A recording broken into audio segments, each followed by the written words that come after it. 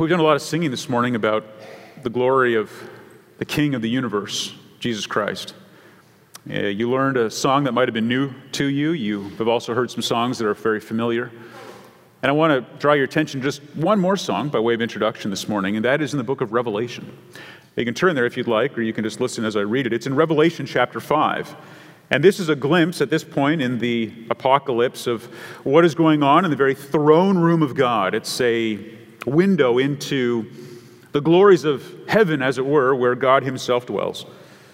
And in chapter 5 of the book of Revelation, the last book in the New Testament, there is a song that is being sung, a song that's directed to the Lamb, who is Jesus Christ.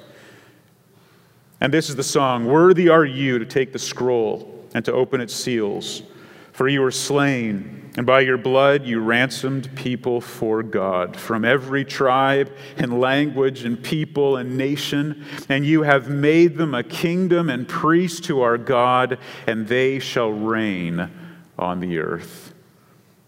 It is with that song ringing in our ears, it's with that vision of the glory of the risen Christ, that I would invite you now to turn in your Bibles to Hebrews chapter 11.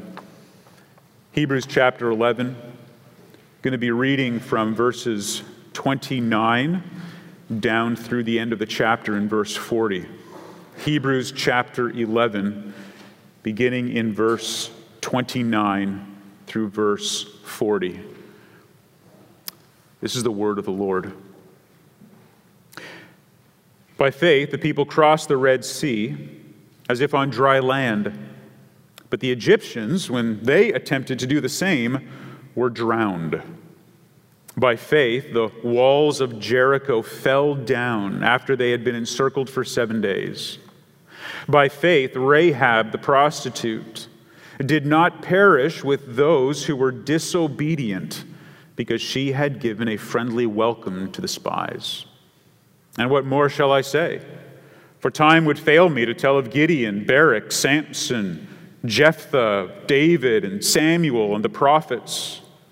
For through faith conquered kingdoms, enforced justice, obtained promises, stopped the mouths of lions, quenched the power of fire, escaped the edge of the sword, were made strong out of weakness, became mighty in war, put foreign armies to flight. Women received back their dead by resurrection. Some were tortured, refusing to accept release so that they might rise again to a better life. Others suffered mocking and flogging and even chains and imprisonment. They were stoned, they were sawn in two, they were killed with the sword. They went about in skins of sheep and goats, destitute, afflicted, mistreated, of whom the world is not worthy, wandering about in deserts and mountains, and in dens and caves of the earth. And all these, though commended through their faith, did not receive what was promised, since God had provided something better for us, that, apart from us, they should not be made perfect. This is God's word. For several weeks now, we've been in the book of Hebrews and in chapter 11 in particular. And at the very beginning of the chapter, we received a definition of what faith is, and then the author went on to give many descriptions of how that faith looked in the lives of individuals. And we're now at a particular point in the chapter where the author is bringing his argument really to a climax. He's using a rhetorical approach. He's trying to bring the people to an understanding of the greatness of these examples, but not because of who they were as individuals in terms of their morality, but who they were as people who had put their faith in Christ. And so this morning, what we're going to look at is the way that the very royal kingship of Jesus, this one who sits on the throne and rules over the universe, how his kingdom, his rule is seen over three areas in the remaining part of this chapter. We're going to see it over what is political, over what is personal, and over what is promised. Over what is political, over what is personal, and what is promised. Now I want you to notice here right at the very beginning that he dives in with these two examples, two particular nations where the power of God and his rule and reign is seen in the way that he toppled them. The first one, of course, is Egypt. And now, if you know anything about the Old Testament, you'll know that it begins really with the people of Israel as slaves in Egypt. That after the patriarch period, after Abraham, Isaac, Jacob, and then Joseph, and he takes the people into Egypt to actually rescue them from the famine, the Egyptians turn against them. And they begin abusing the people, and they begin making them slaves, and they are brutal masters. And so God sends Moses, who had already been 40 years in the wilderness being humbled and trained by God, but as an 80-year-old man comes back and with the help of his older brother Aaron, leads the people out. And it's not enough just to do the miracles where he brings them out of Egypt, but he brings them right up until the very threshold of the Red Sea, something that seems impossible to cross. And the people begin to complain against Moses. They say, "Why have you brought us out here to die?" Because Pharaoh and his army are behind us and they're pursuing us. And we've got the Egyptian army behind and the sea in front of us, and we're stuck in the middle and there's nothing for us to do. And Moses cries out to God for help. And God says, "I want you to make your way into that Red Sea, and as you do, it will open." They begin to do that, and sure enough, God, faithful to his word, opens up that Red Sea. And as the text says, the people are able to walk through the Red Sea on dry land. And they get to the other side, and they turn around, and they see the Egyptian army pursuing them, trying to do the same thing. And because God, who rules the universe, also rules the world and all that is in it and all of the natural phenomenon, causes those walls of water to come down and collapse in upon the Egyptian army and wipes them out.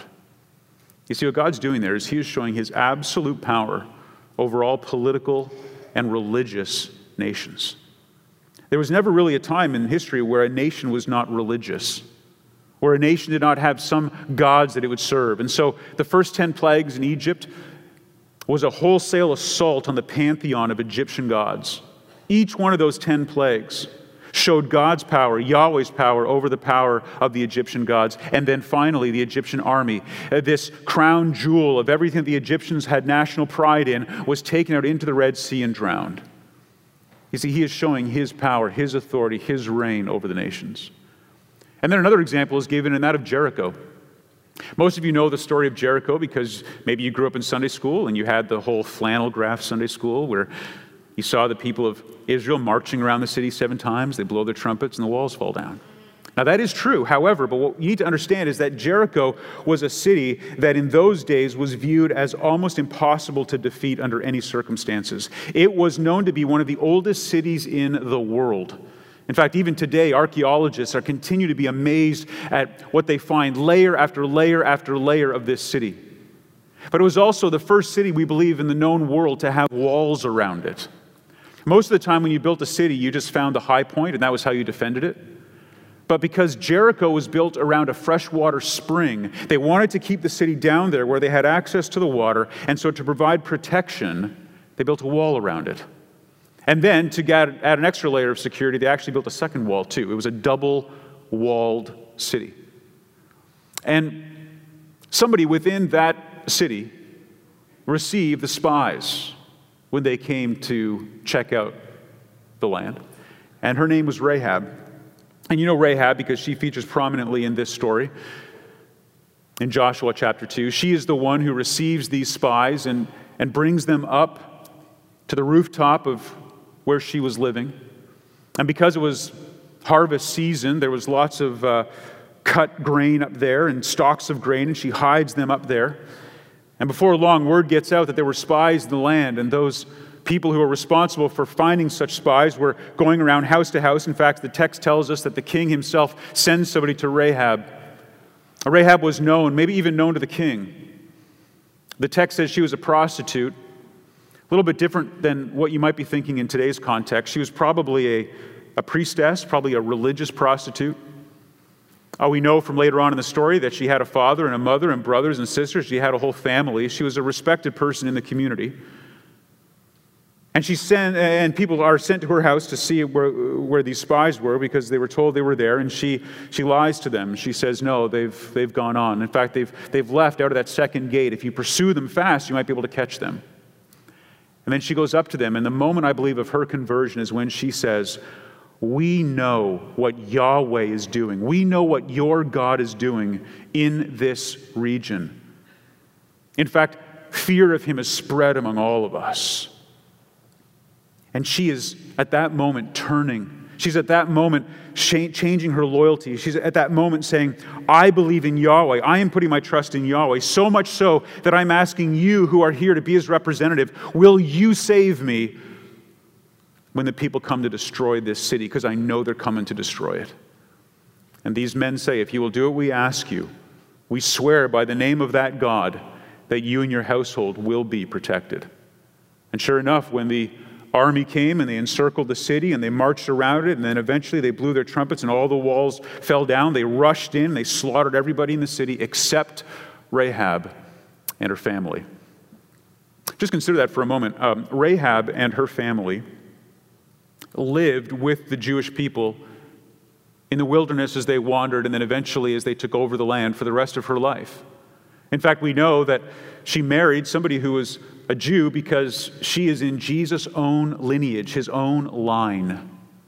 This family, for the rest of time, was woven into the very people of God. They would march with the Israelites, knowing that they were the only ones who had been spared. And their entire city, their entire nation, their entire culture, their entire race, as it were, utterly destroyed by the armies of God.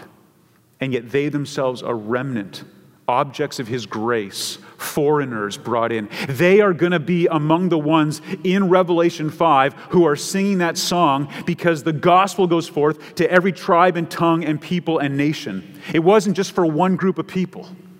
In fact, what you have to understand is that these stories are meant to remind us not just of the glory of the kingship, of the rule of Christ, but also his mercy in extending his grace to people who are outside of that covenant originally. Rahab's a wonderful example of that. And so what you have is the rule of Christ seen over this political and religious area. Jericho is a city that was named after the moon god. And so not only was he defeating the moon god and the Egyptian gods, but he is also showing his power over those nations and his willingness to save a remnant. There's a second point, though, too, I want you to see, that Christ rules over what is personal. And he gets into some very personal examples here. Individuals. Now we're not just talking about nations, we're talking about individuals. And he gives a list. So you've got Gideon and Barak and Samson and Jephthah. Those are the four. And then he adds David and Samuel and the prophets kind of at the end. But those first four are what we call judges. Now I want you to understand a little bit about why these people were chosen, because they are meant to be, again, objects of faith, not objects of morality. One of the things that can happen quite often is when you're preaching through a book of the Bible and you get a list like this of individuals, it's tempting sometimes to take them and to do a little character study of each of these people and to try to then figure out what their virtues were and encourage everybody in the church to model their lives after these virtues and then what their vices were and like warn us against their vices.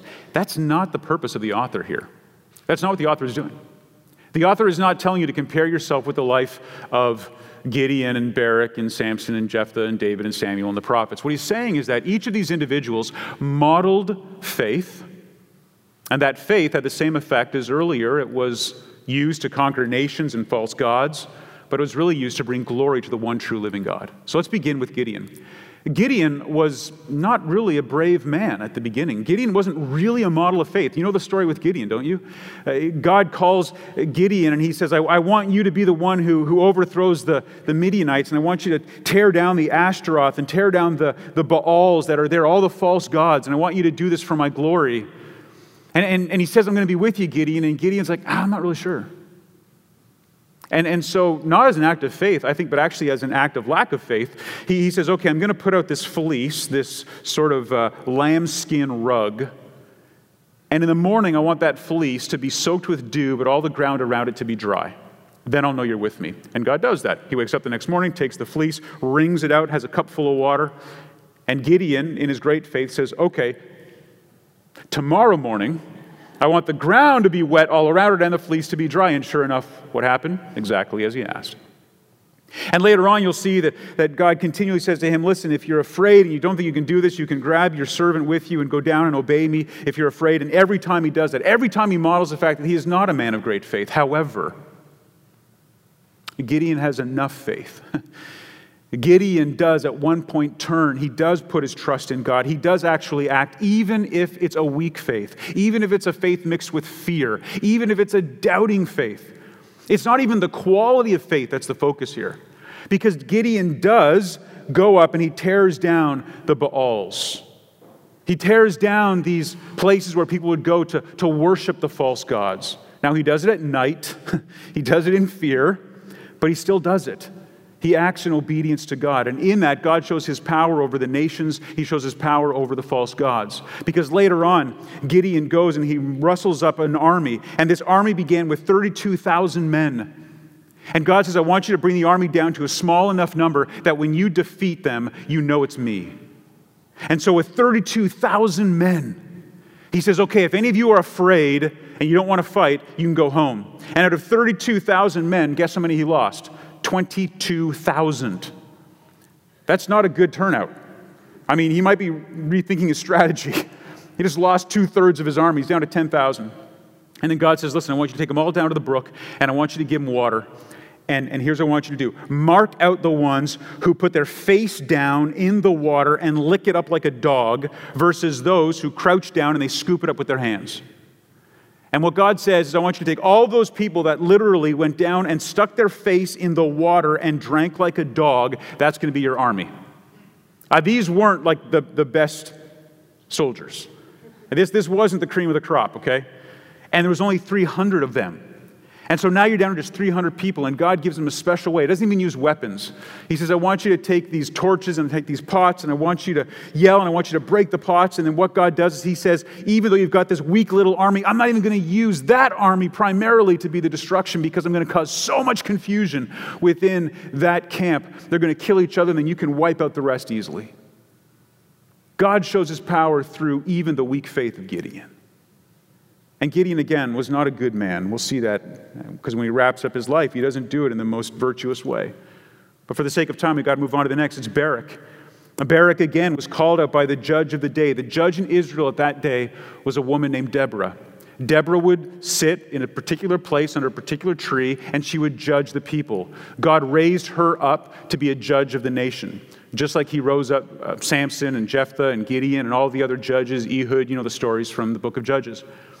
And she was a ruler in Israel. She ruled over the people. She spoke for God. She was his prophet. She was his mouthpiece.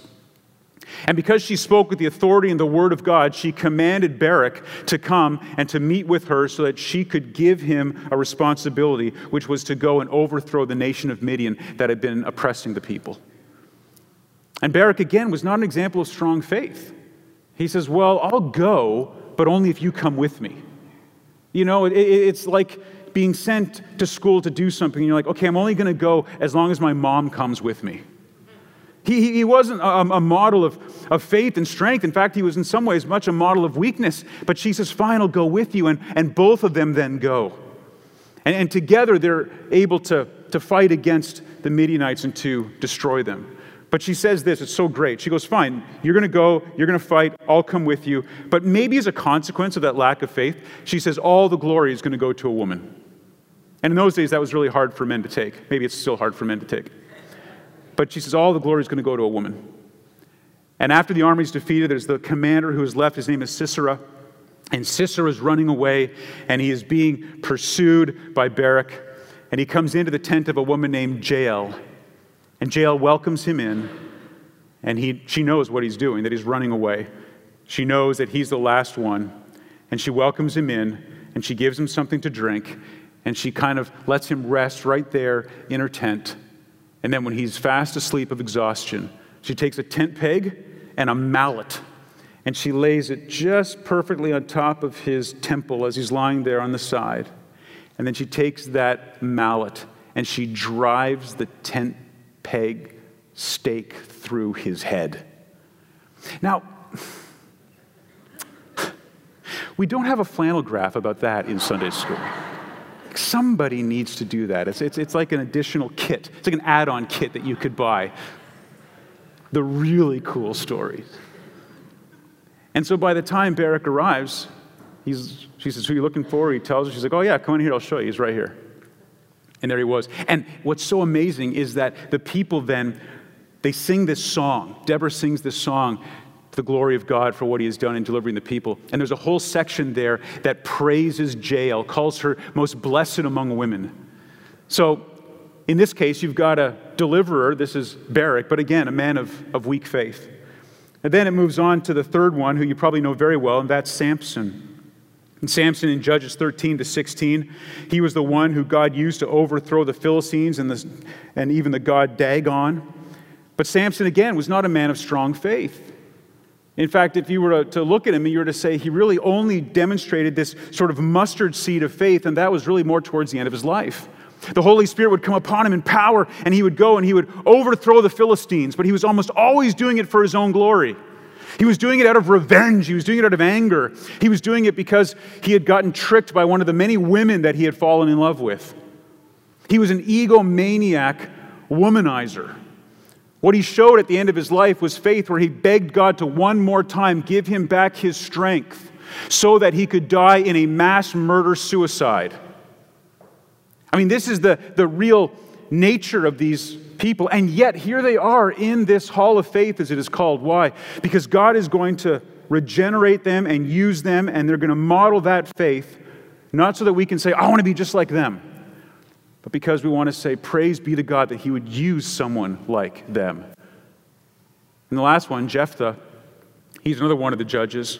You probably know the story about him as well. He reluctantly goes to fight.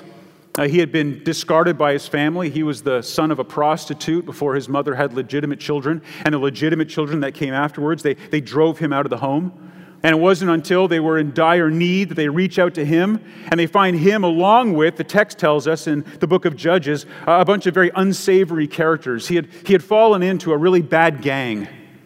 And so here comes Jephthah with his gang of evildoers, and they're used by God once again to overthrow the domineering nation that had put the people under oppression. In this case, he was the one who came in to destroy the Ammonites. The Ammonites and the Moabites, remember, they came from the daughters of Lot. The older daughter and the younger daughter, they both get their father drunk and essentially rape him in order to have children because their husbands died when Sodom and Gomorrah was destroyed. And from the younger one came this nation of Ammon. And that had been oppressing the people of Israel. And so he brings in Jephthah in order to deliver them. And one of the things Jephthah does, not to model his faith, but to actually again show the weakness of it, he says to God, if you will give me victory over this nation, I will sacrifice the first thing that comes running out of my tent to greet me. And some of you know the tragic end of that story. He goes home victorious. And what happens? His little daughter, his only child, runs out to greet him, and he's heartbroken. When you go back and you look at how these men ended, it's not necessarily noble. Gideon, filled with pride at the end, has so many wives and so many concubines that he has 70 sons that end up sharing the kingdom. He takes all of the gold from the men who had captured the city and he turns it into a golden ephod. And what happens is the people then fall down and worship that and begin their cultic rituals of immorality in front of it. Barak, again, doesn't end well either. He doesn't show himself as being somebody who has got a deep faith. In fact, he drags his feet quite a bit. He's very slow to obey. Samson dies in mass murder suicide. Jephthah kills not only his own daughter and sacrifices her as a burnt offering, but later, in a reaction to another tribe that was angry with him, killed 42,000 of his own people. If you think that these are moral examples that you're supposed to live up to because they're in the hall of faith, and I'm afraid you misunderstand the purpose of the author. Instead, what they are is an example of how God in his mercy can grant faith to even people who are anything but worth emulating. The last two are a little easier to understand, David and Samuel. David, as you know, was also a man who was after God's own heart, and he was always there to tear down the idols and to destroy anything in the land that was against the worship of the one true living God. God used him to basically conquer the nations and the enemies around him. You see, he's weaving together his power over the political with his power to work through the personal, the individual. Samuel was the last of the judges and the first of the real prophets. He's the one who anointed David. He's the one who saw him come to power. And yet both David and Samuel as well had areas in their life that weren't very noble. David, as you know, was enshrined in the scriptures forever because of his adultery with Bathsheba and then his murder of her husband. Samuel himself comes to the end of his life and his own children had rejected the Lord and were evil men. We go back to the same theme over and over again. It is the God of the universe. It is the King who rules over everything, who rules through the political realm and through the personal. Notice what they accomplished. In fact, from verses 33 to 35, you see a summary of all of this. This, again, is the way that the author is building his argument. If this was to be read or to be preached, this would be sort of the crescendo. He's like saying to them, I don't have time to go in and tell you about all of this. And the people are responding by saying, no, we want to be reminded. We want to be told. They grew up on these stories. These were the Jews who had been converted, remember? They want to hear these stories. They want to be reminded of the great things that these heroes had done. But he summarizes it for them. All of the people that I just mentioned to you are the ones who through faith conquered kingdoms, enforced justice, obtained promises, stopped the mouths of lions, quenched the power of fire, escaped the edge of the sword, made strong out of weakness, became mighty in war, put foreign armies to flight, and women received back their dead by resurrection. It was the judges who conquered kingdoms. It was David who enforced justice. Even in this world, there were those who were obtaining the promises. Daniel, Samson, David stopped the mouths of lions. The fire was quenched by people like Shadrach, Meshach, and Abednego thrown into the furnace, but the Lord was with them. David, Elijah, Elisha, Jeremiah all escaped the sword.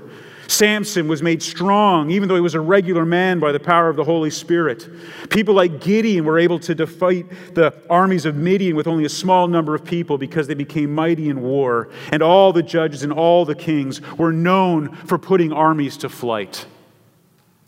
The resurrection of the dead that some of these widows received, both Elijah and Elisha, some of their most well-known miracles were taking people who were dead, sons of widows, and bringing them back to life.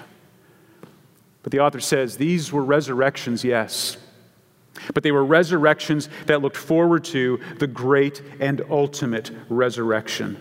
They did receive their dead back, and they were resurrected. But there is a greater resurrection, a greater life that he is going to offer through the gospel, and we'll see that in a moment. So Christ rules over what is political, over what is religious, over the gods of the world. He rules over what is personal, individuals, as they work to accomplish his purposes, as they are able to overcome empires and execution and weakness and death. But he also, thirdly, works through what is promised. We see this in verses 35b all the way through verse 40. And what I'd like you to see is there are a couple of places where the scripture says that or so that. In verse 35, the second part of that verse, please notice, where it says, so that they might rise again to a better life. And then in verse 40, that or so that, apart from us, they should not be made perfect. These are purpose clauses. So when the author is writing this, he is summarizing the argument. Now, originally I thought, you know what, I'll do all of chapter 11 in one sermon. We're now on sermon 5. Now, it's not because I just ran out of time studying because I was busy doing other things. It's because, as I got into it, so many of these truths just were screaming out to be preached and taught and to be explained. But if I were to do this again now, I think I could go back and say, just in one message, this almost reads by itself like a sermon. Now that we know what these illustrations are really illustrating, it becomes very clear. And what began in verse 1 and 2 with a definition of faith is now wrapped up with the so that clauses in the second part of verse 35 and the end of verse 40. What is all of this pointing to? What does all of this mean? It all wraps up in what is promised. There's great hope in light of the temporal failure and suffering that you see in this world. Deliverance. Deliverance, as demonstrated in some of these stories in the Scriptures, beloved, is the exception, not the rule. You have to understand that when he says to them, look, this is reality, when he talks about what some of these people endured, he is speaking that to these Jews who not only saw it in the past, but were experiencing it in the present. He says that others did not escape. Some were tortured. It's a word that means to be beaten to death. Some were beaten to death, refusing to accept release. Why? So that they might rise again to a better life. That's the purpose. That's the point. There's something so much better than what this life has to offer. There's something so much better that's in exchange. It's not just give up everything and die broke. It's give up everything knowing that you will inherit eternal, everlasting riches. Some were beaten to death to receive a greater resurrection. Others were not killed, but they experienced the sufferings in verses 36 to 38. They were stoned like Zechariah, 2 Corinthians 24. They were sawn in two like Isaiah the prophet under the king Manasseh. They were killed by the sword, as so many of them were. They were poorly clothed, destitute, afflicted, mistreated. They were homeless. They wandered around as people who had to go from city to city, escaping persecution and judgment. And it makes it look like they were the dregs of society. It makes them look like they were the lowest of the low. And yet the author says that the irony of the situation is that they were the utter rejects of the world, and at the same time, people of whom the world wasn't worthy. Now that changes your perspective, doesn't it? That completely flips the paradigm. These people, beaten to death, stoned, sawn in two, killed with the sword, burned with fire. These people who were going around from place to place trying to escape persecution. These who were absolutely the lowest of the low in terms of what society thought of them were really people that were so great in the eyes of God that the world wasn't worthy of them. In the eyes of God, in the eyes of King Jesus, they were more valuable, more important, more prestigious than any king in the earth at that time. You see, we talk about the fact that Jesus is the king, and that he rules. He rules over his own promises, meaning that he will effect those in his own way, in his own time, and for his own purposes. The conclusion comes in verses 39 to 40, and this is what parallels most closely the opening of this chapter. Everything that is mentioned in this chapter, all of these people have been attested to by God. They have received his approval. They've received his commendation. Despite the fact that there were some pretty shady characters, I believe that every single one of them was regenerated. Every single one of them was a believer. Every single one of them has been saved by the blood of Christ. Even Gideon, even Barak, even Samson, even Jephthah, David, Samuel, all the prophets. That every one of them is commended here by God. It's identified as those who have saving faith. And yet, they've got this saving faith, but they don't have the promise yet. You say, well, how is this possible? How is it possible that they have faith in God, they do these mighty works, they defeat armies, they overthrow nations, they destroy false gods, they bring people up from the dead, and yet they didn't receive the promise? Well, the answer comes to us in verses 39 and 40, so I want you to zero in on that in particular. Ultimately, it was God's plan to fulfill the promise, but to fulfill it in Christ, not in their lifetime. He says here in verse 39, and all these, though commended through their faith, did not receive what was promised since, and here's the reason, it all boils down to this, since God had provided something better for us, in order that apart from us, they should not be made perfect, should not be made complete. Let me explain what this means. They were commended for their faith, but they didn't receive the promise apart from us. Who's the us? Who's the us? The us, in the original, are the people receiving this letter. So, the author of the Hebrews is writing to a bunch of Jewish believers, likely living in Rome, who are undergoing persecution, and he says that these heroes of the faith, of the Old Covenant, didn't receive the promise because they were all waiting for us.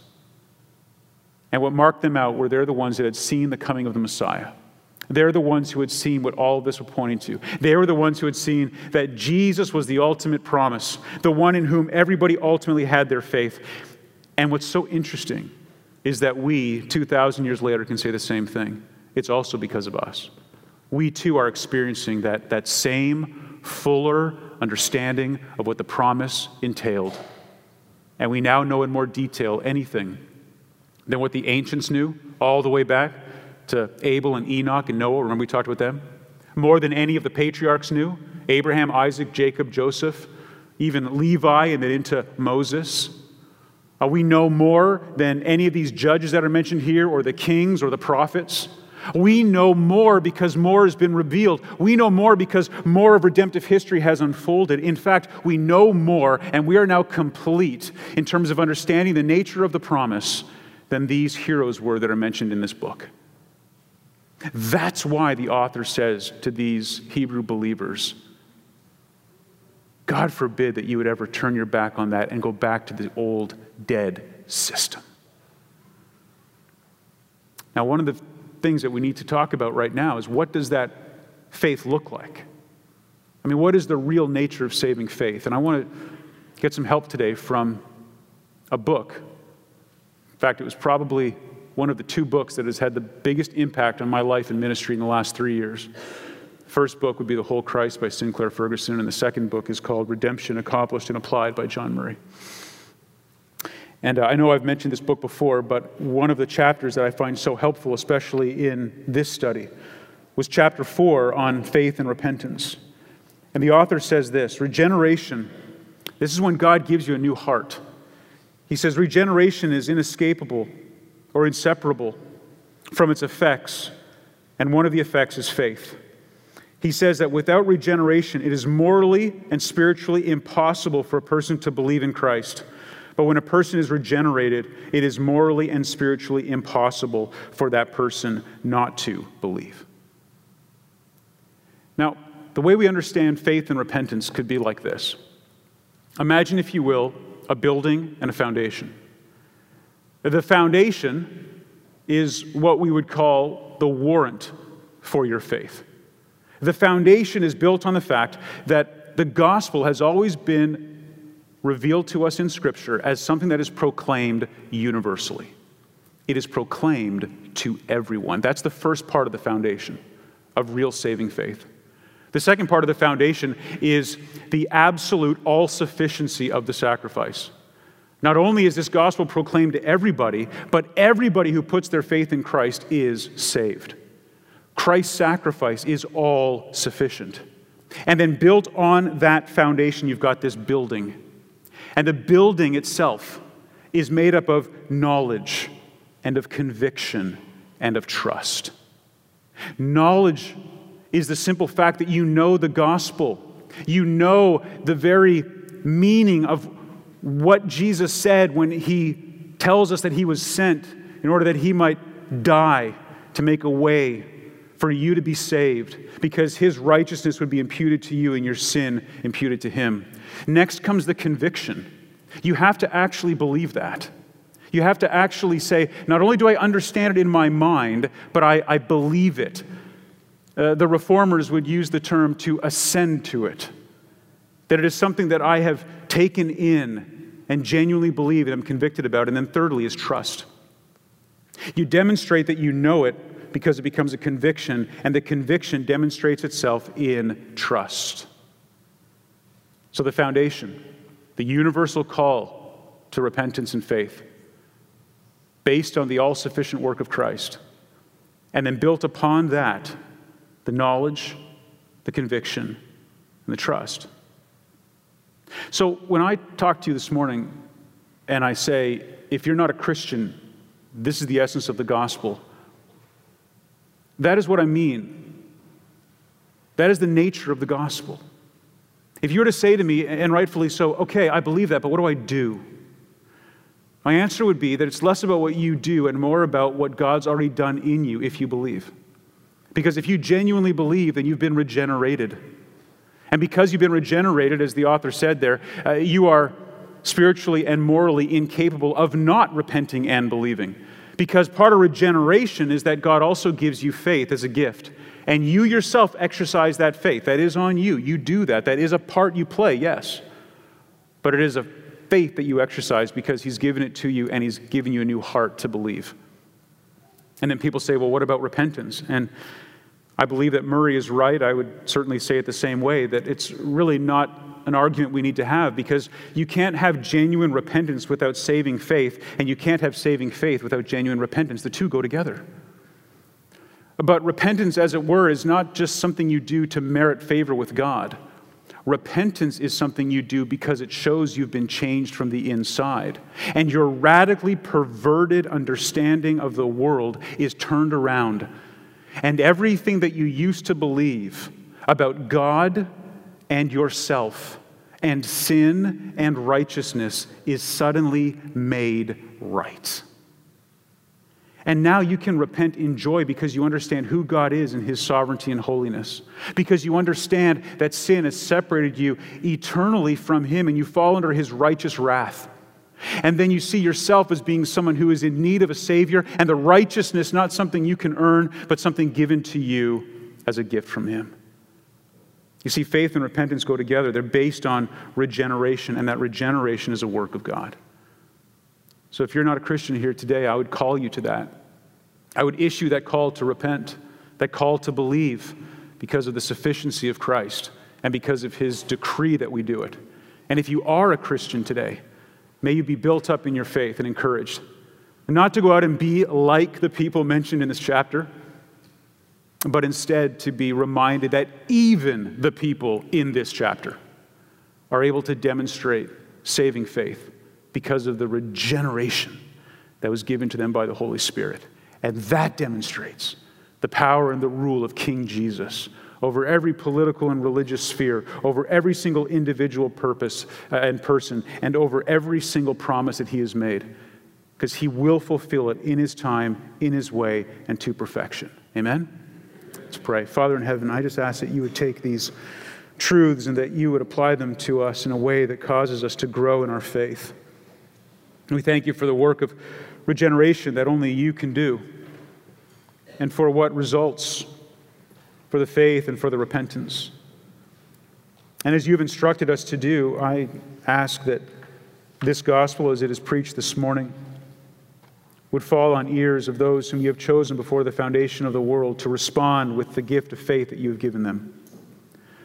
We give You great praise today that that message is going forth clearly in countries like Uganda and Peru and Argentina and Paraguay.